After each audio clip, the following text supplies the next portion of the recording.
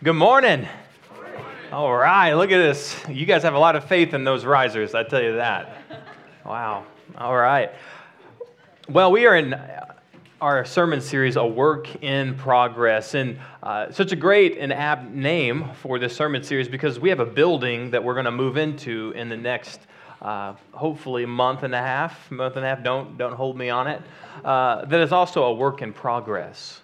And this facility has a lot of work that's going on inside specifically so that it can facilitate the kind of ministry and the kind of discipleship that we hope to accomplish as a church, as a 6-month-old church. Now, the building's not the only thing that's a work in progress, like we talked about last week. We are also, as believers, as Christians, a work in progress. Now, the reason that we're so excited about a building is because we know that what this building can provide for us is more space, right?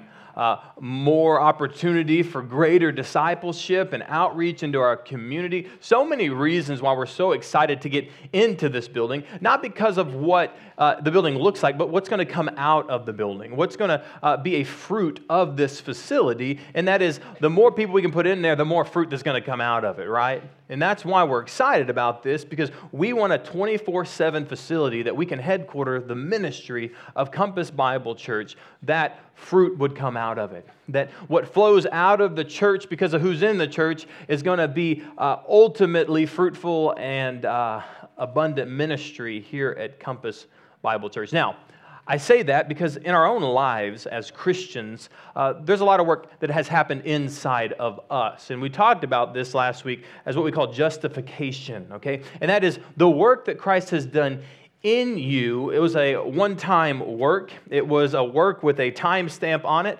There was a day and a time and an hour and a minute and a second that you were justified in Christ. It happened immediately at the time that you recognized your sin, understood who God was, saw what Jesus did in your life, and in that moment that you turned from your sins and you trusted in Christ. That's justification. Now, in that time, what was inside had now been transformed. Right, you are a new creation. The old has passed away. Behold, the new has come. So that's what it means for you inside to be changed. Now, what comes out of you should reflect the change that happened inside of you. Now, that is the work of the Christian faith, isn't it? That now every day you realize because of what's been done inside of you, you now have the power, right, because you have God living inside of you, to then live out what Christ has done in you. It's also the trouble in the Christian life, isn't it? Because always what comes out of me does not reflect the change that has happened inside of me. And that's really what this entire sermon series is about. It's about the word and theology that we call sanctification. And that is that day by day, you and I are being conformed into the likeness of Christ.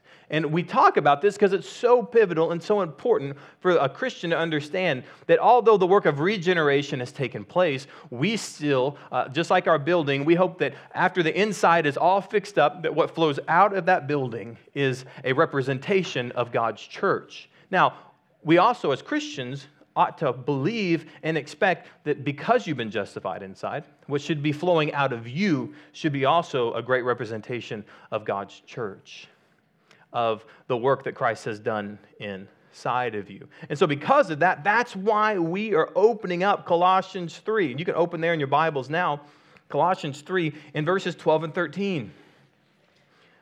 We're going to read in a moment. We got to realize that Paul is going to be talking to the Colossians about what it means to be God's people. And I cannot wait to open this up and talk to you about God's people and what God expects out of His chosen people.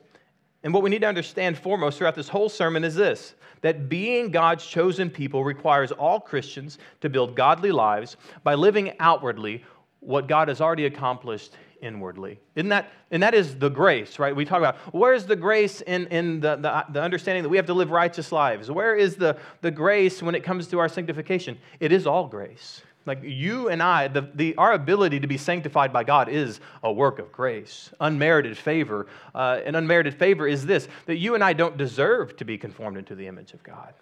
We don't deserve the opportunity to live a righteous life after we've lived sinful lives for the rest of our life. So it's a very act of the grace and mercy of God that He would even conform a mess like us, a mess like me, into His image. And so when we talk about grace, it is such grace that we get the privilege to be conformed into the image of the Almighty God.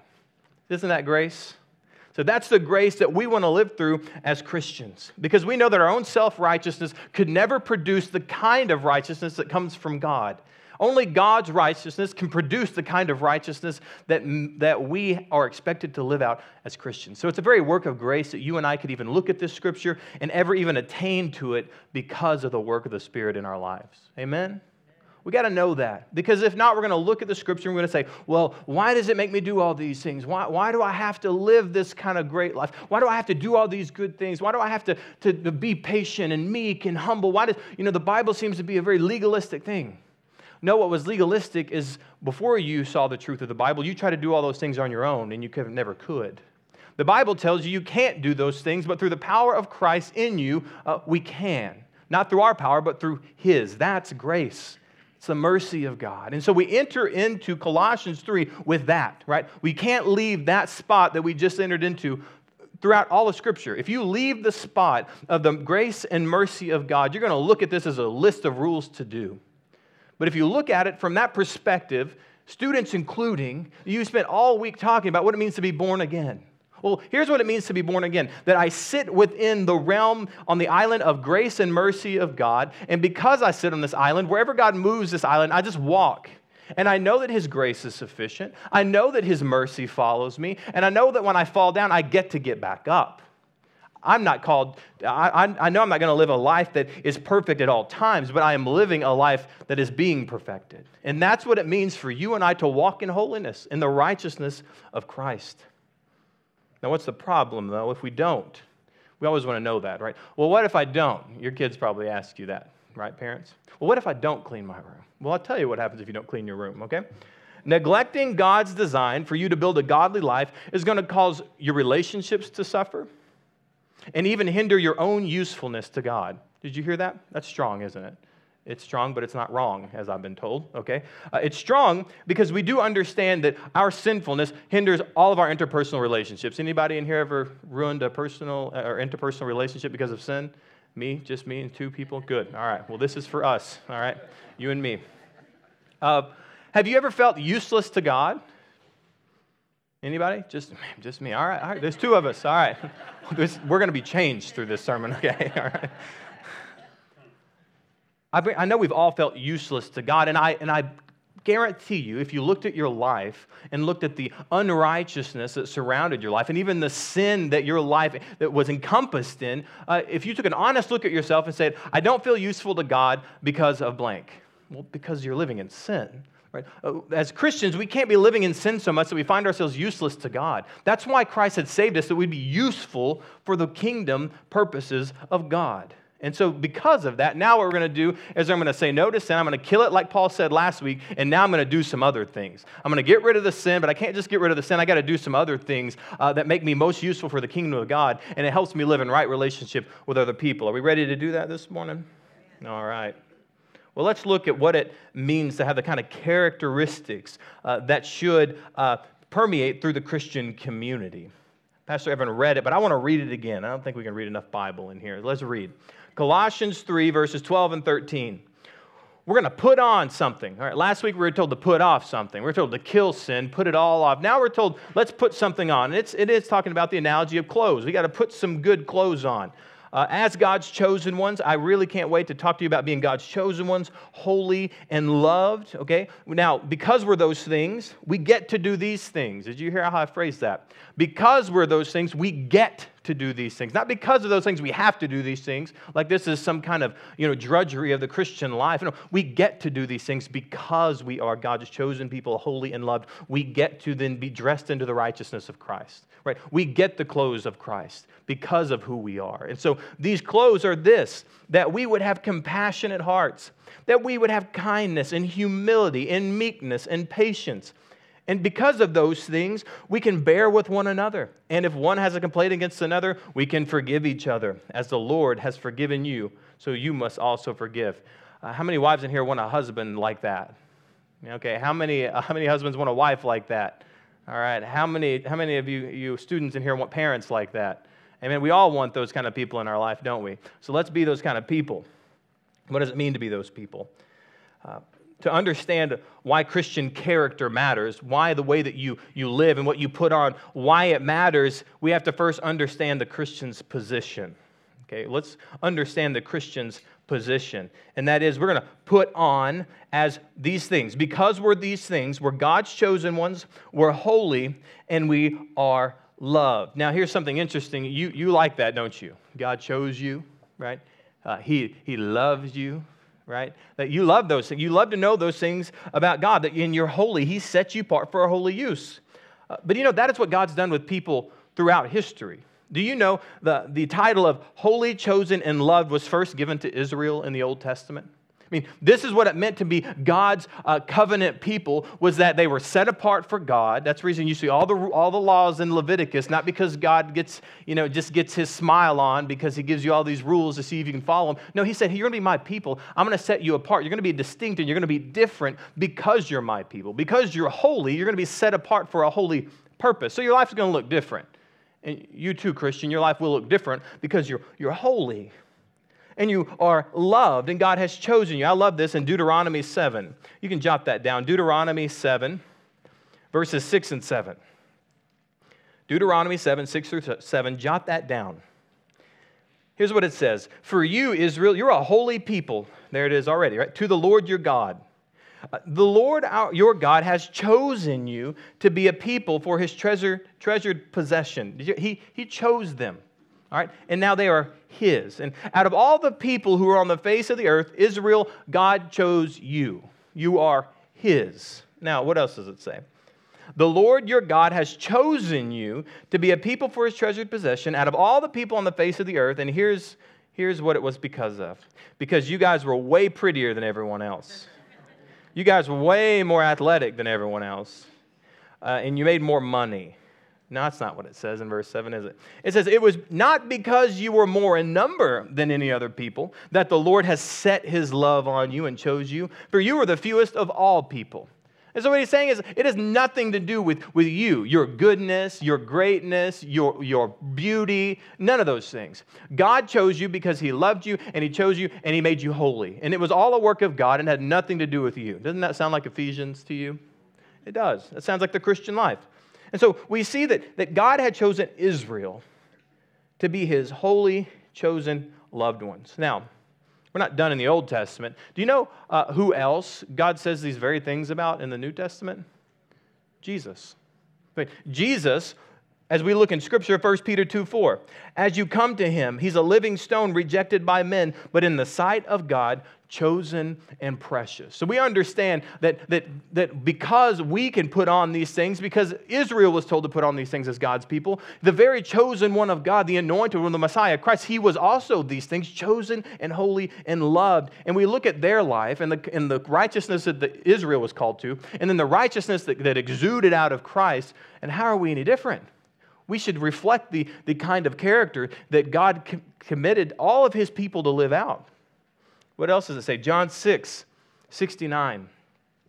And we have believed and have come to know that you are the Holy One of God. So they look at Jesus and they said, you are the set apart one. You're the consecrated. You're the one to come. You are holy. You're altogether different. And that sounds like the way the Christian life should look. And then finally, Matthew 3:17.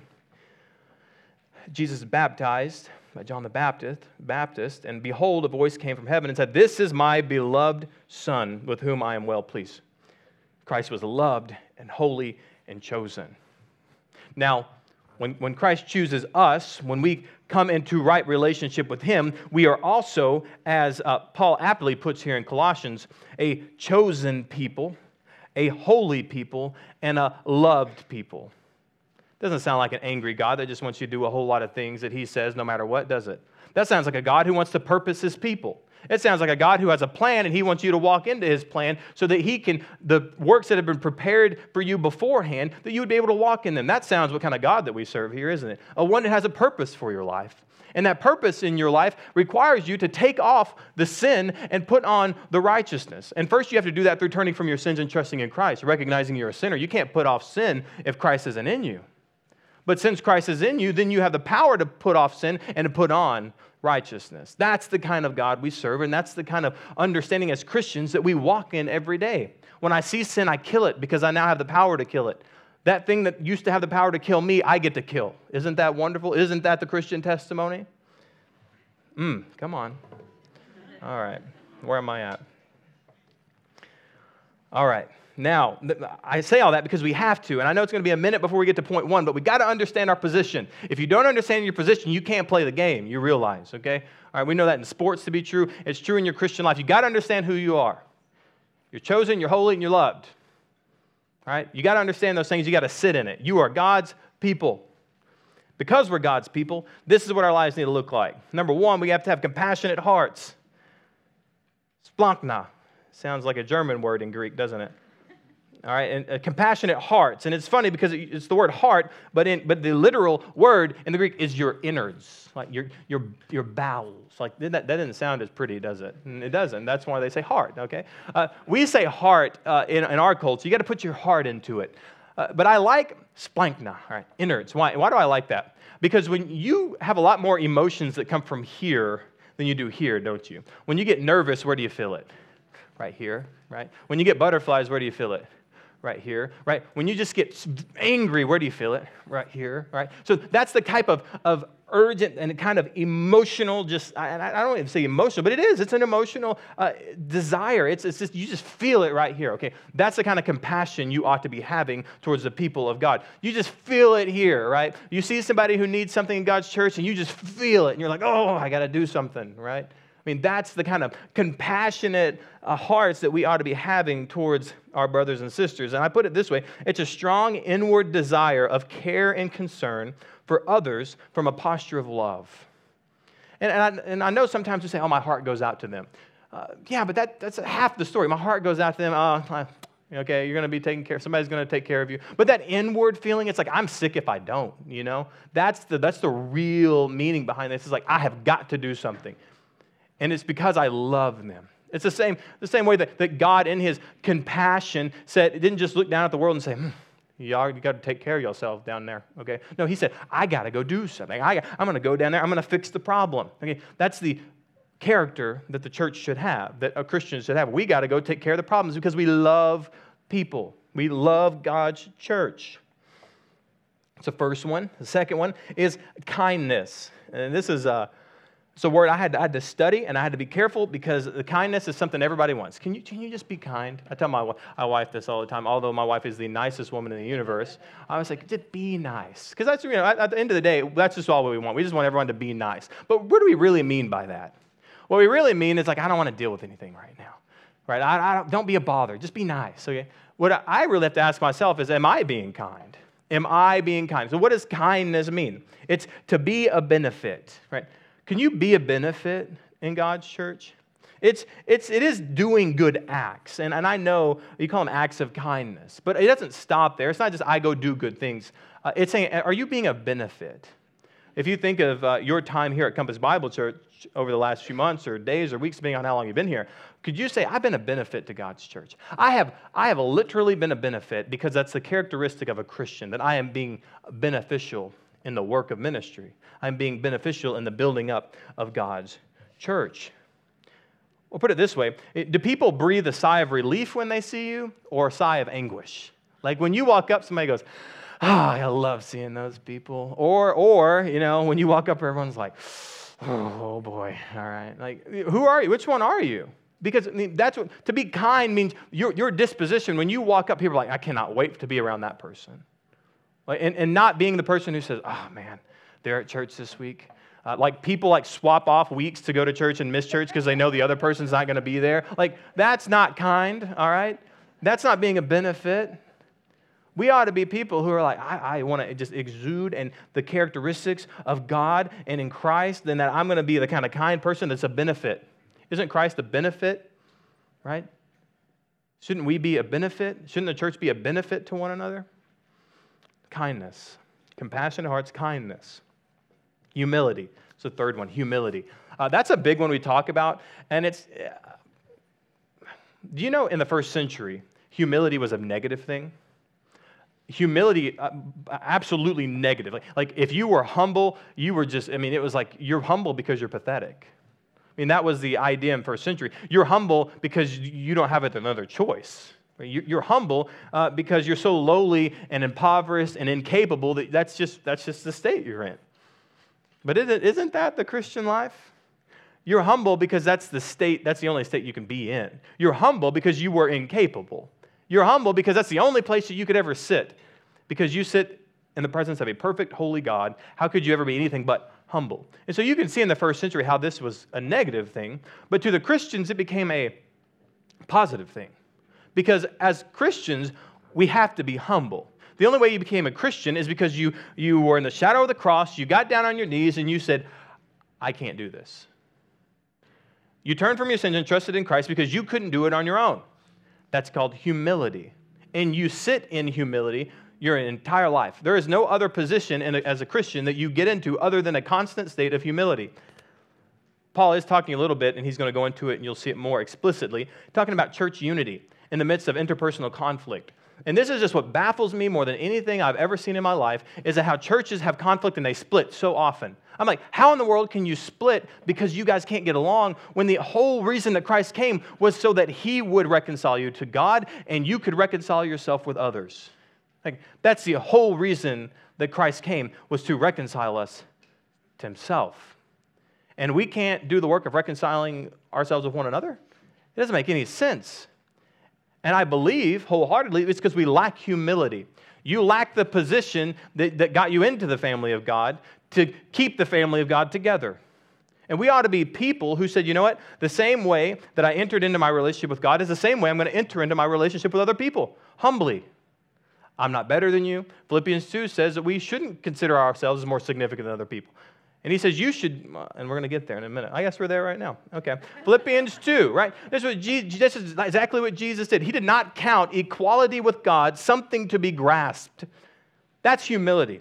Because Christ is equal to God. He is God, completely enthroned at the right hand of the Father. All things have been given unto him. And although he comes down to earth and he considers his equality with God something that should not even be considered in the line of work that he was here to do, and that was to humble himself, to become obedient as a servant to the cross to save sinners. That's humble. And if the majesty on high, if God or Christ who is enthroned in all the heavens can humble himself enough to take care of your sin, you should be able to humble yourself enough to take care of your own sin too. Right? Because I don't know, and my sanctification will have to grow, because if I were enthroned at the right hand of God in heaven, I would tell you guys, figure it out. I'll see you when you get here. Okay? But that's not the kind of God we serve, is it? Thank goodness that's not the kind of God we serve. But it also shouldn't be the way that you and I live here. We shouldn't be like, no, y'all take care of it. I don't want anything to do with this. No, you need to be humble. You need to be the kind of person that can look at Philippians 2 and say, yeah, that's the kind of person the only person I aspire to be, but it is the very person that I am living out every day in my life. Humility. Meekness. This is another one. We don't use this word a lot, and it's always hard for me to explain meekness. What does it mean to be meek? Because Christ was called meek, wasn't he? So meek can't be like lay on your back and not be, useful, because Christ didn't do that. But he was meek. So what does it mean to be meek? What it means is it comes with this idea of mildness or gentleness and attitude and behavior. Does that mean he's a pushover? No. Does that mean that you can't be a type A personality? Not necessarily. It means that I have a mildness. That means when you come to me and you're so angry, you have all this angst, and no one ever does this, by the way, ever. Okay, ever. All right. But when people come up to me and they're just angry, and I have two options, right? I have an option to get on their level and get hype and just as angry as them. Or I have the responsibility, biblically, to be mild. When they come to me up here, I try to bring everything back down to here. Does that mean I'm passive and don't deal with the situation? Absolutely not. That means I take it down here so the problem can be solved, so the situation can be handled appropriately. What if the church did that all the time? What if that's how we dealt with conflict? That we're not like, well, we disagree, and if you don't agree with me, then we're just not going to do this. I'm like, okay, slow down, calm down. Let's get down here. Let's be mild. Let's be meek, okay? Let's handle this like God's chosen, holy, loved people, right? That's what it means to be meek. All right, then my favorite, patience. Greek, macrothemia. You need to take that one home. Macrothemia. Say it. Macrothemia. That's good. You now know your Greek words. All right. Patience, macrothemia. It is the idea of long suffering. It's to deal with the deficiencies of others, especially towards you without complaint. What I mean by this is it's easy to say, yeah, I'm patient with people. Are you patient with people who come to you and who are mean to you and angry at you? Would you be patient towards those people? It's being patient towards people, especially when they're upset with you. It's being angry with people when they come to you and are just inflamed and furious. Well, you have to have macrothemia. You have to be patient with these people, even when they are hostile towards you. You want me to give you a good verse to go to show that you have to do this? You don't have a choice? I'll take you to 1 Timothy. You flip over to 1 Timothy 1, 15 through 16. I'm going to get through this whole sermon, I promise. 1 Timothy 1, 15 through 16. So what Paul is saying to young Timothy, he says, this saying is trustworthy and deserving of full acceptance, that Christ Jesus came into the world to save sinners, of whom I am the foremost. So Paul's saying, I'm the worst of the worst. And I sinned against God so much, I even was complicit in many of the murders of the saints. I killed Christians. But here's what he says in verse 16.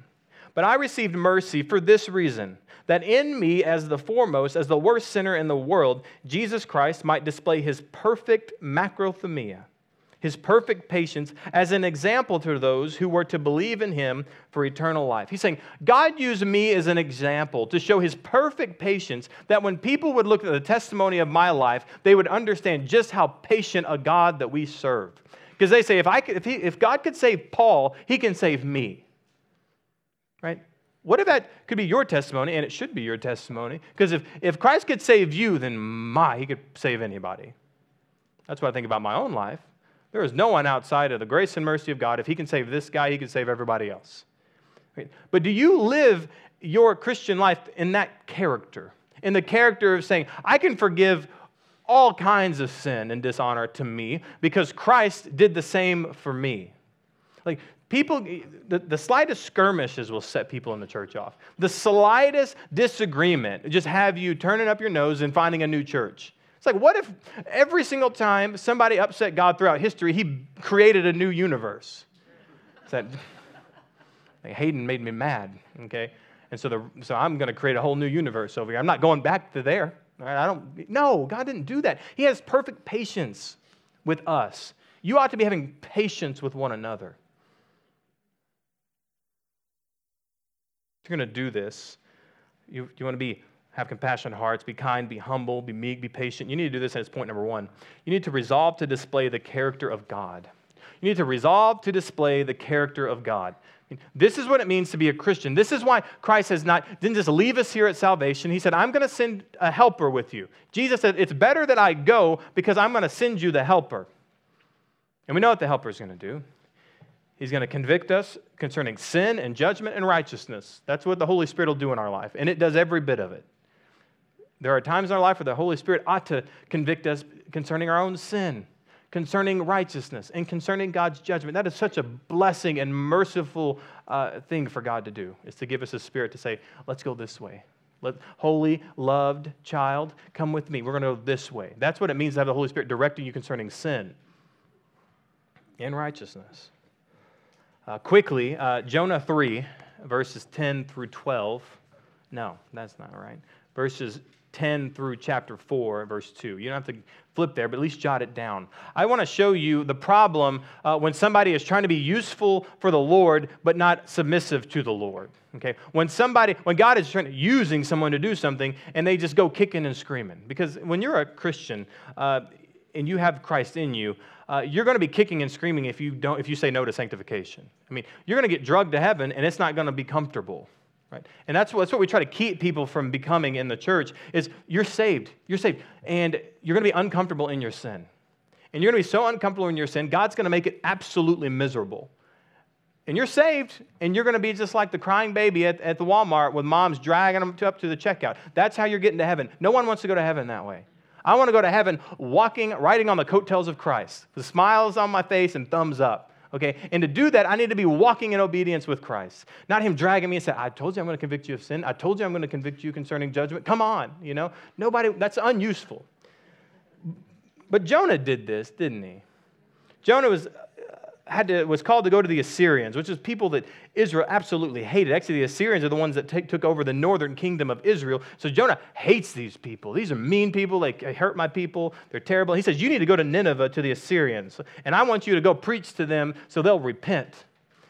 And Jonah's like, no, I'm not doing that. And then he pays for a fare to go to the opposite direction of Nineveh. The opposite direction. He said, not only am I not doing it, I'm going the opposite way, God, you told me to go. And he hops on the boat, and there's these non-Christians on the boat, and a storm comes, and they're like, what is going on here? Like, they entered into a story they didn't even know was going on. And Jonah's like, well, it's me. It's not you, it's me, okay? This is going on because of me. And they said, well, what is wrong with you? Even these pagans are like, could you not just listen to God?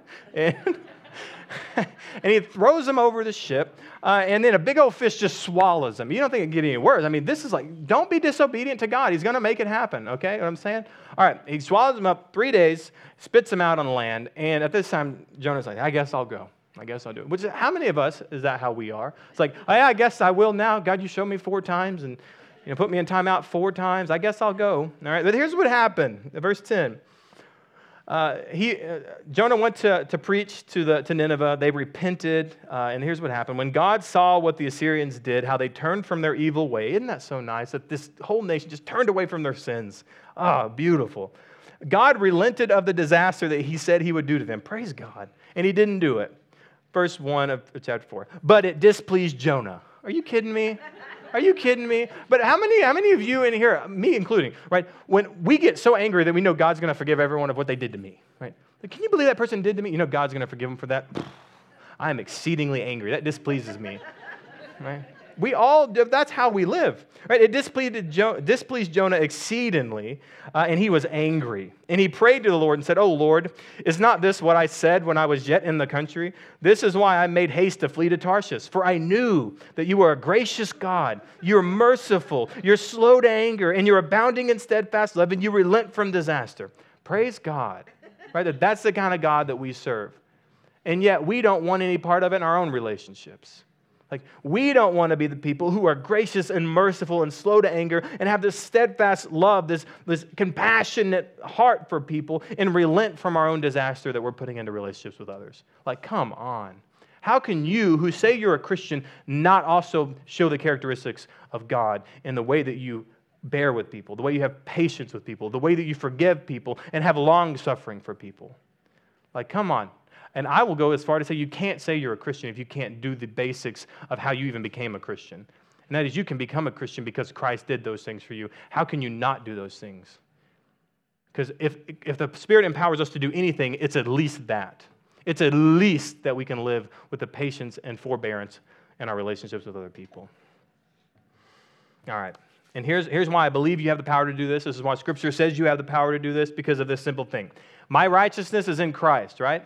All right, if my righteousness is in Christ, that means I have no righteousness of my own. My righteousness comes from Christ, Him. I point over there. And then Christ said, okay, well, I'm going to be in you, Christ in you, right? He gives me the Holy Spirit. Okay, that is now in me. Then that righteousness should be pouring out of my body, right? That righteousness should be just pouring out every pore in my whole body. It should be oozing out. Like, that's how much you're called to live in that kind of character. Because Christ is in you, all those things that He is should be pouring out of your entire life. And when they're not, we have to find the blockage. We have to find the problem. All right. It's a lot of ways that Christ's righteousness should come out of your life. But here's one particular way that it should come out of your life. And you find it in verse 13 there in Colossians 3. The first part of Colossians 3:13. There's a big way that the righteousness of Christ should be showing in your life.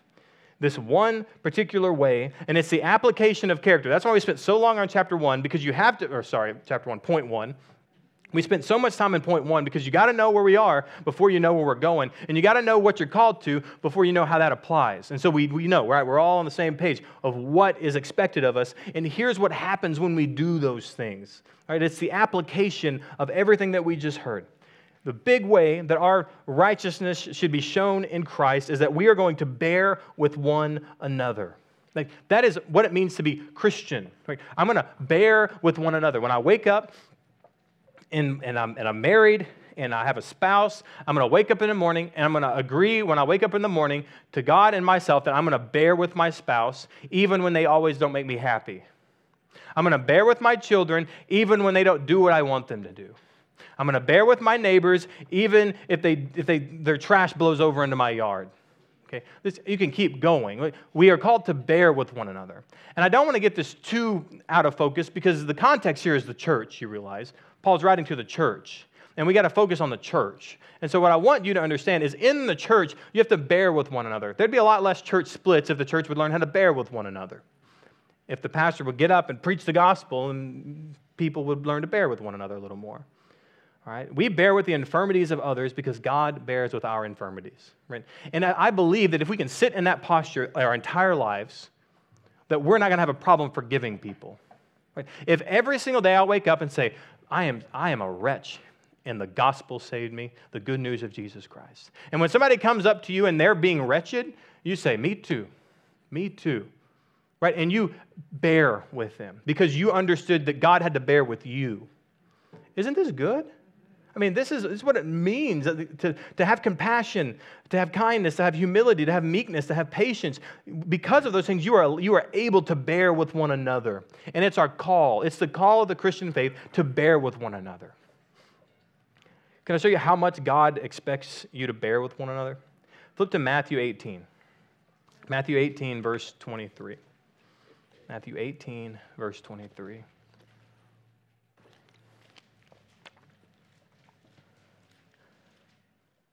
You know this parable as the unforgiving servant.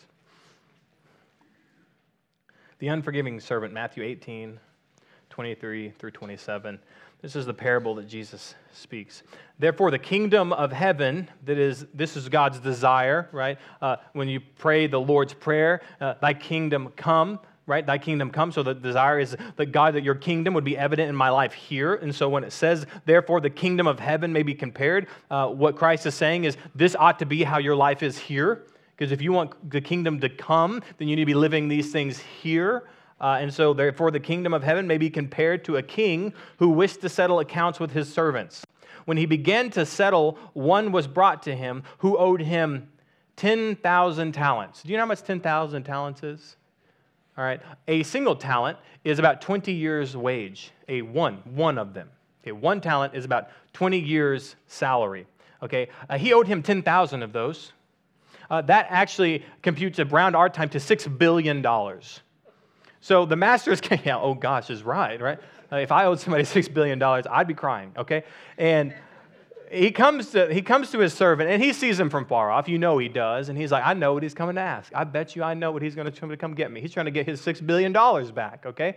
And he knew he owed these things. And he comes up, and the master looks at him and says, hey, I'd like my $6 billion. And here's what happened. Verse 25. And since he could not pay, well, yeah, okay, his master ordered him to be sold with his wife and children and all that he had, and payment to be made. So the servant fell on his knees, imploring him, have patience with me, macrothumia, have patience with me, and I'm going to pay you everything. And then the master said, fine, I'll be patient with you. I'll let you pay this off for the rest of your life. Is that what he said? No. He said, out of pity for him, the master of that servant released him and forgave him the debt. How many of you in here would do that? Somebody owes you $6 billion, and you went up to them, and they said, hey, I'll pay you back every penny, just give me time. Most of us would have stopped there. I said, I'm merciful and gracious enough to do that, to just let you pay it off for the rest of your life. Well, how many of you are merciful and gracious like Christ, who came and paid our debt for us, who came and forgave us that debt, who we owe billions of dollars, and instead of saying, yeah, I'm going to let you pay it back, we have pity for people. We have that inward compassion, pity, that inward compassion for people, and we released them and forgave them. Like, how many of us would do that even in our own interpersonal relationships? That we would forgive people and have that patience with people, have pity on people, and want that relationship reconciled. Because to forgive a debt is literally the word reconciliation. It's reconciled. There is no longer any red. There is no longer payment required because it's done. That's the way that Christ treats us, and it's the way that Christ calls us to treat one another. If you're going to do this, and I'll tell you, it's the absolute best way to learn what it takes to bear with one another. You need to do this, and it's point number 2. You need to consider God's forbearance towards you. You need to consider God's forbearance toward you. There's a great verse, 2 Peter 3:9. You can jot that down. 2 Peter 3:9. After your wrist is real busy writing point 2, also just go down and write 2 Peter 3:9. A great verse when it talks about God's forbearance toward you. His desire for you. This is what it says. 2 Peter 3:9. The Lord is not slow to fulfill his promises, as some count slowness, but is patient toward you. Is macrothemia. He's patient towards you, not wishing that any should perish, but that all should reach repentance. Did you hear that? God's patient with you because his desire is for you, right? His desire is for you to turn from your sins and trust in him. Now, I'm going to try to connect this right here in my mind. I don't have it in my notes, okay? Here's the problem a lot of times in our disagreements, in our conflict, in our marriages, in our homes, in the church, is you don't have patience with people because your desire isn't for people. Your desire is for yourself. Right? If your desire is for people, you're going to be a lot more patient and long-suffering. Right? If your desire is for people, and it's for people, number one, a right relationship with God, you're going to be long-suffering. You see, God was long-suffering because his desire was for people to come to know him. And so he's going to be long-suffering because he wants to wait as long as possible to come pour his wrath out on earth so that all people who would come to him would come. He could come right now and everyone who has never responded to the gospel, the wrath would be poured out on them. They would spend eternity in ultimate eternal punishment. But he's patient, and his desire is that people would come to know him. So of course he's going to be a patient God because his desire is that people would come to know him. And if your desire was for people to come to know God, wouldn't you be more patient? Wouldn't I be more patient? But the problem is, I'm not patient because my desire is for myself. I want you to do what I want you to do because I want it to be done for me. I have no desire for you. My desire is for what I want. And I have no patience for you to take your time on doing what I want you to do. Isn't that how we live, though? Isn't that where 100% of our conflict comes from? Our own desire to please ourselves and to not please others. Our desire to please ourselves and to not please God. I'm telling you, the gospel plays out in our entire lives. You ought to look at the gospel and say, that's the life I want to live. I want to be patient towards people. I want to forgive people like Christ forgave me. Because I know anything less is idolatry towards myself. That I'm saying I'm more important than everyone else. And God, although he was ultimately more important than any of us, and although Christ, exalted to the right hand of the Father, did not consider his deity, his equality with God, something to be considered in that moment.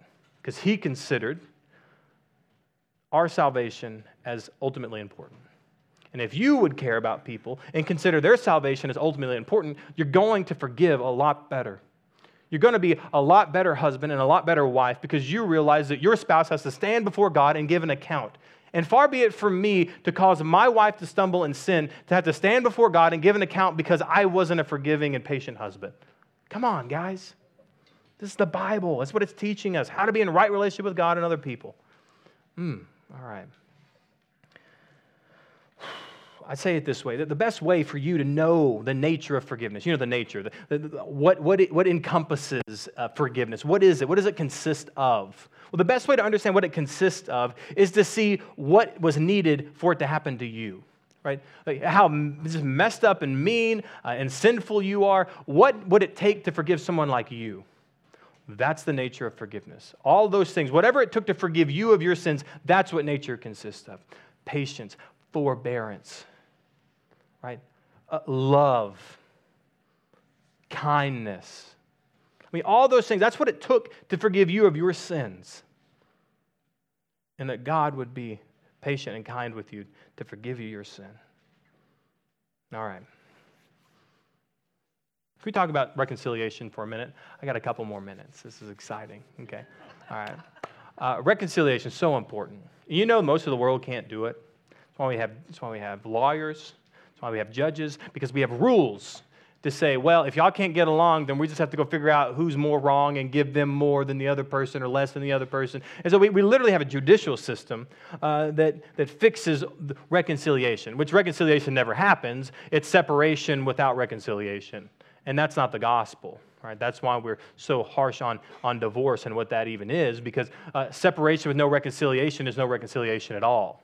Okay? And the gospel is all about reconciliation. So our marriages should be reconciled. That's another conversation. But we have to understand something, that reconciliation is not a worldly endeavor. It's a spiritual endeavor, and it's spiritually empowered, and it is a miracle of God. It's a miracle of God that reconciliation happens at all, because it's a miracle at all that even one person could be in the presence of God. It is a miracle that God would even allow one person into his presence because he's so holy and perfect. And God would be ultimately patient and ultimately kind and ultimately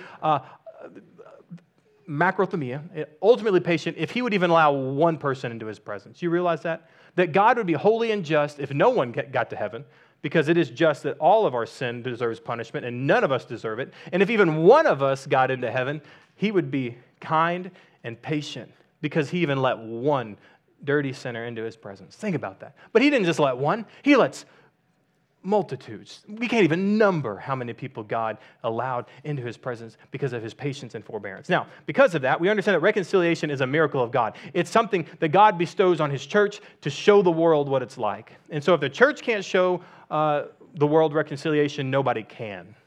And so that's why it's so important that in our church, we work to reconcile our relationships. We work to reconcile our marriages because God had done the work to reconcile us. So you see why exuding the character of God is so important? For those of us who say, why is righteousness important? Why is sanctification important? Why do I have to do these things? Because it's about the gospel. This is a gospel problem. If we want to be people who are presenting the gospel, they need to be able to look at our lives and say, well, why aren't you reconciled to your family? This ain't about me, it's about you, okay? No. All right? But that's what we want to do, right? We don't want to talk about our need for reconciliation. We talk about other people's. We all need reconciliation. And I'm saying that this is so crucial. And at Compass Bible Church, we have to get it right. And if we cannot get reconciliation right here at Compass, we will have no legacy. We will have no legacy. We will have no future. Because the minute that division hits this church and the church splits 20 different ways from Sunday, no one's going to remember. God says the same thing about Israel. You're going to be a byword. People are going to look at you and think back at you and say, those crazy people. Like that's what people are going to think of you and me if we can't reconcile in our lives, in our church, in our marriages. They're going to say, yeah, I'm glad I'm not them. No, people should look at you and say, I wish I was them. I wish I was in the position that they were in Christ and in right relationship with other people. We have to be ambassadors for the gospel, ambassadors for reconciliation. And here's how we do it. For the second half of verse 13. Look at verse 13, the last part of it. All right, we're gonna be people who are bearing with one another, okay? Well, here's how it has to happen. If one has a complaint against another, we should just put when one has a complaint against another, okay? When one has a complaint against another, here's what we got to do. We got to forgive each other. And we're going to forgive each other because the Lord has forgiven you. So you also must forgive. I love that must. It didn't say should. When you write a letter or something, you're typing a text message and you say, you must do this. Then you go back and delete it and you say, maybe I should put should. Okay? No, you've done that, right? I've done that. But they didn't do this here. Okay? He didn't say must, maybe I shouldn't have been so harsh. No, he says you must forgive. There's no other option for the Christian than to forgive. And here's what we got to understand when it comes to having complaints with one another. All parties have a job in this, both parties, right? Both parties have a job when it comes to when there's a complaint, okay? And they are independent of one another and interdependent on one another. You got to pay attention to me here because this should change the way you think about your role in reconciliation. Okay, both parties, there's two people and they're mad. One person did it and the other person's mad. They're both mad, okay? They both have a job and they are independent of one another. They both have a role here. It's independent of one another. And that is this. You have to forgive, all right? You need to repent, okay? Now, I say independent, which means this. You have to forgive regardless if they repent. And you have to repent regardless if they forgive. Now, that's half of it, okay? Can I show you the gospel part of this? Okay, the whole part? It's also interdependent. Because when this person forgives, this person is going to be repentant or ought to be repentant. That's the gospel message, okay? When this person repents, this person ought to forgive. That's the gospel message. That while we were still sinners, Christ died for us. While we were sinners, before we turned from our sins, He died for us, okay? Therefore, as Christians, that's why we also repent, not just once, but throughout our lives, right? Once for salvation, throughout our lives for sanctification. That's the gospel message. So when we in our own lives cannot forgive and can't repent, we are showing no semblance of the gospel in our lives. And here's why this is evil and wicked and it's a disease. Because you ever go to the hospital. I have to go to the hospital a lot. Not for me, but because I'm a pastor. I have to go to the hospital a lot. And as people are dying, okay, I ask the doctor often, so what's the cause? And they never usually put a finger on it. They're like, well, they have this, but we could fix that, but there's also this going on. And because this is going on, we can't do this to fix this. And I'm like, okay, all right. So they can't fix the problem because there's all these problems that are independent, but interdependent, okay? And when we look at the church and the conflicts that arrive in the church and the diseases that we see in church, and we say, well, we can't fix it. Well, we can't fix it because all these problems are independent. We all have a job to do, and then we all have to do it together and relate to one another together. Like, we all have an independent job to repent and forgive, and we as a church also have an interdependent role to repent and forgive. And if we can't do that, we're going to die. Just like people in the hospital. Because they can fix pneumonia, right? They can fix your problems with your diseases because they've been doing it your whole life. But it's when all of these things are working together against you, they can't fix it. And what I'm saying and what God's saying and what we're saying here in the church is if all these things are working against us as a church, we can't fix it. We have to make sure that independently and interdependently as a church, we are bearing and forgiving one another so that God's church would be glorified, that it would be multiplied, and that His people would be sanctified. All right. And because the Lord, right, has forgiven you, you also must forgive. You realize it is the nature of the Christian to forgive. It's your nature. You were born for this. I would say reborn. You were reborn to forgive. Because you should know more than anybody else in the whole wide world how to forgive people because you took the class, right? You literally were in the movie. You did it. You were there. I know what it takes to forgive because God did it to me. Macrothumia. He was patient, right?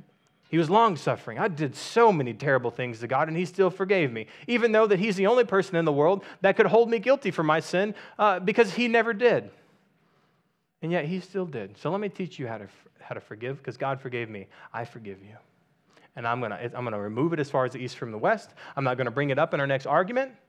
Right? I'm not going to write it down in my journal to go back to it later. It's gone. I have no record of your wrong.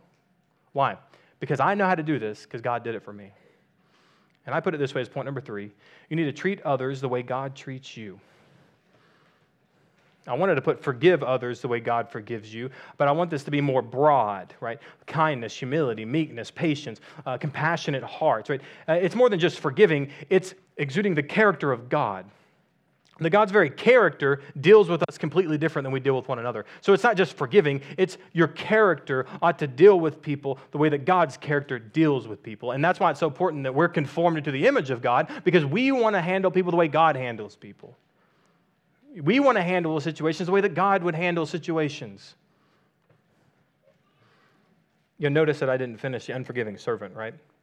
Okay, flip back to it, Matthew 18, verse 28. Matthew 18, verse 28.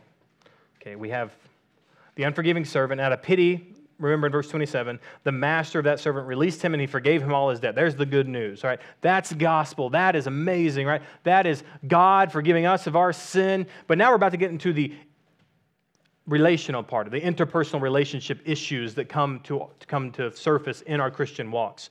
Verse 28, Matthew 18:28.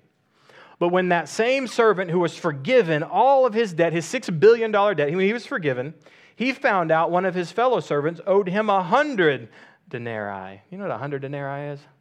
It's not even a year's labor. That's like 4 months' labor. Okay, he owed $6 billion. Somebody owed him some change. Okay. And so he went and seized him, and he began to choke him, saying, "Pay what you owe, pay what you owe." So his fellow servant fell down and pleaded with him, "Have patience with me, I'm going to pay you, I'm going to pay you." And he refused and went and put him in prison until he paid the debt. Do you hear this? What in the world? Verse 31.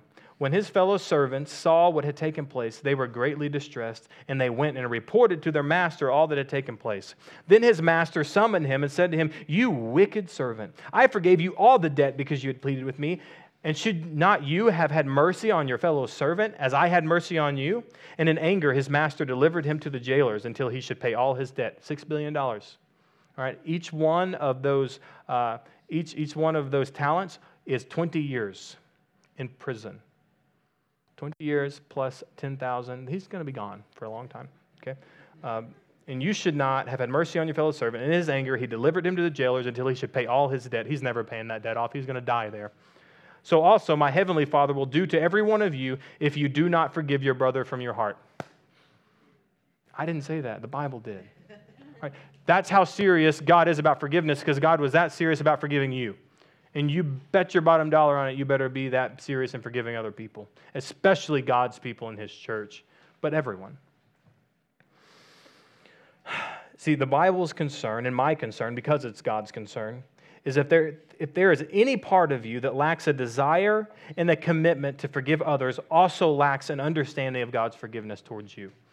You hear me? If you lack an understanding of forgiveness, I think that you lack an understanding of God's forgiveness. And that's why we forgive, and there is no ands, there's no buts, there's no wells. We forgive because God forgave us. And here's why. Because God is kind and patient and long-suffering. Right? Christ was humble and meek, all so that people would be saved.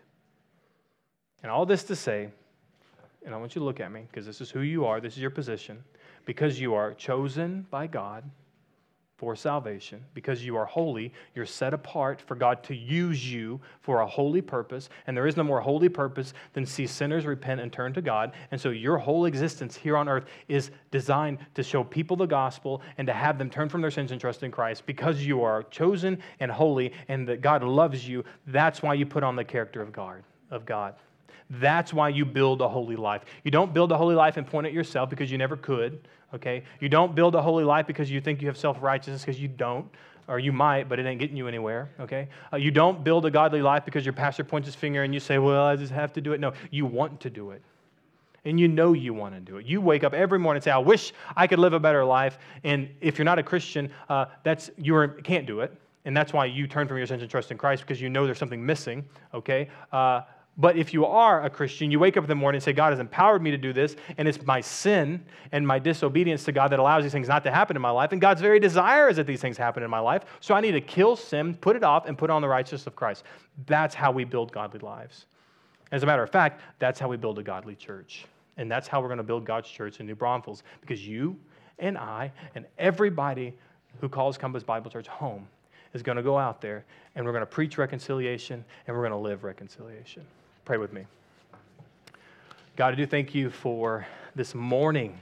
God, that we get to open up your word, that we get to hear it preached, that we get to worship together in community. And what I pray for, God, is that people would come to know you. There would be people, even these students who've been here all weekend, God, that if any of them would turn from their sins and trust in you, that you would show them the grace and mercy and kindness, that they would receive salvation, they would receive reconciliation. But I pray for all of us in here that we would put on, as God's holy ones, chosen and loved, these characteristics, not because they're going to get us righteousness, not because they're going to, in your presence, make us good or make us acceptable, but because we are acceptable, because you have intervened in our lives, God, that these things can be fruits of our lives. They can be that which shows the world what your character truly is. So God, I pray that we would do that as we live a godly life here, that other people would come to know you, that you would build your church, and God, this city would be forever changed. Now lift these things up to you and pray it in Christ's name. Amen.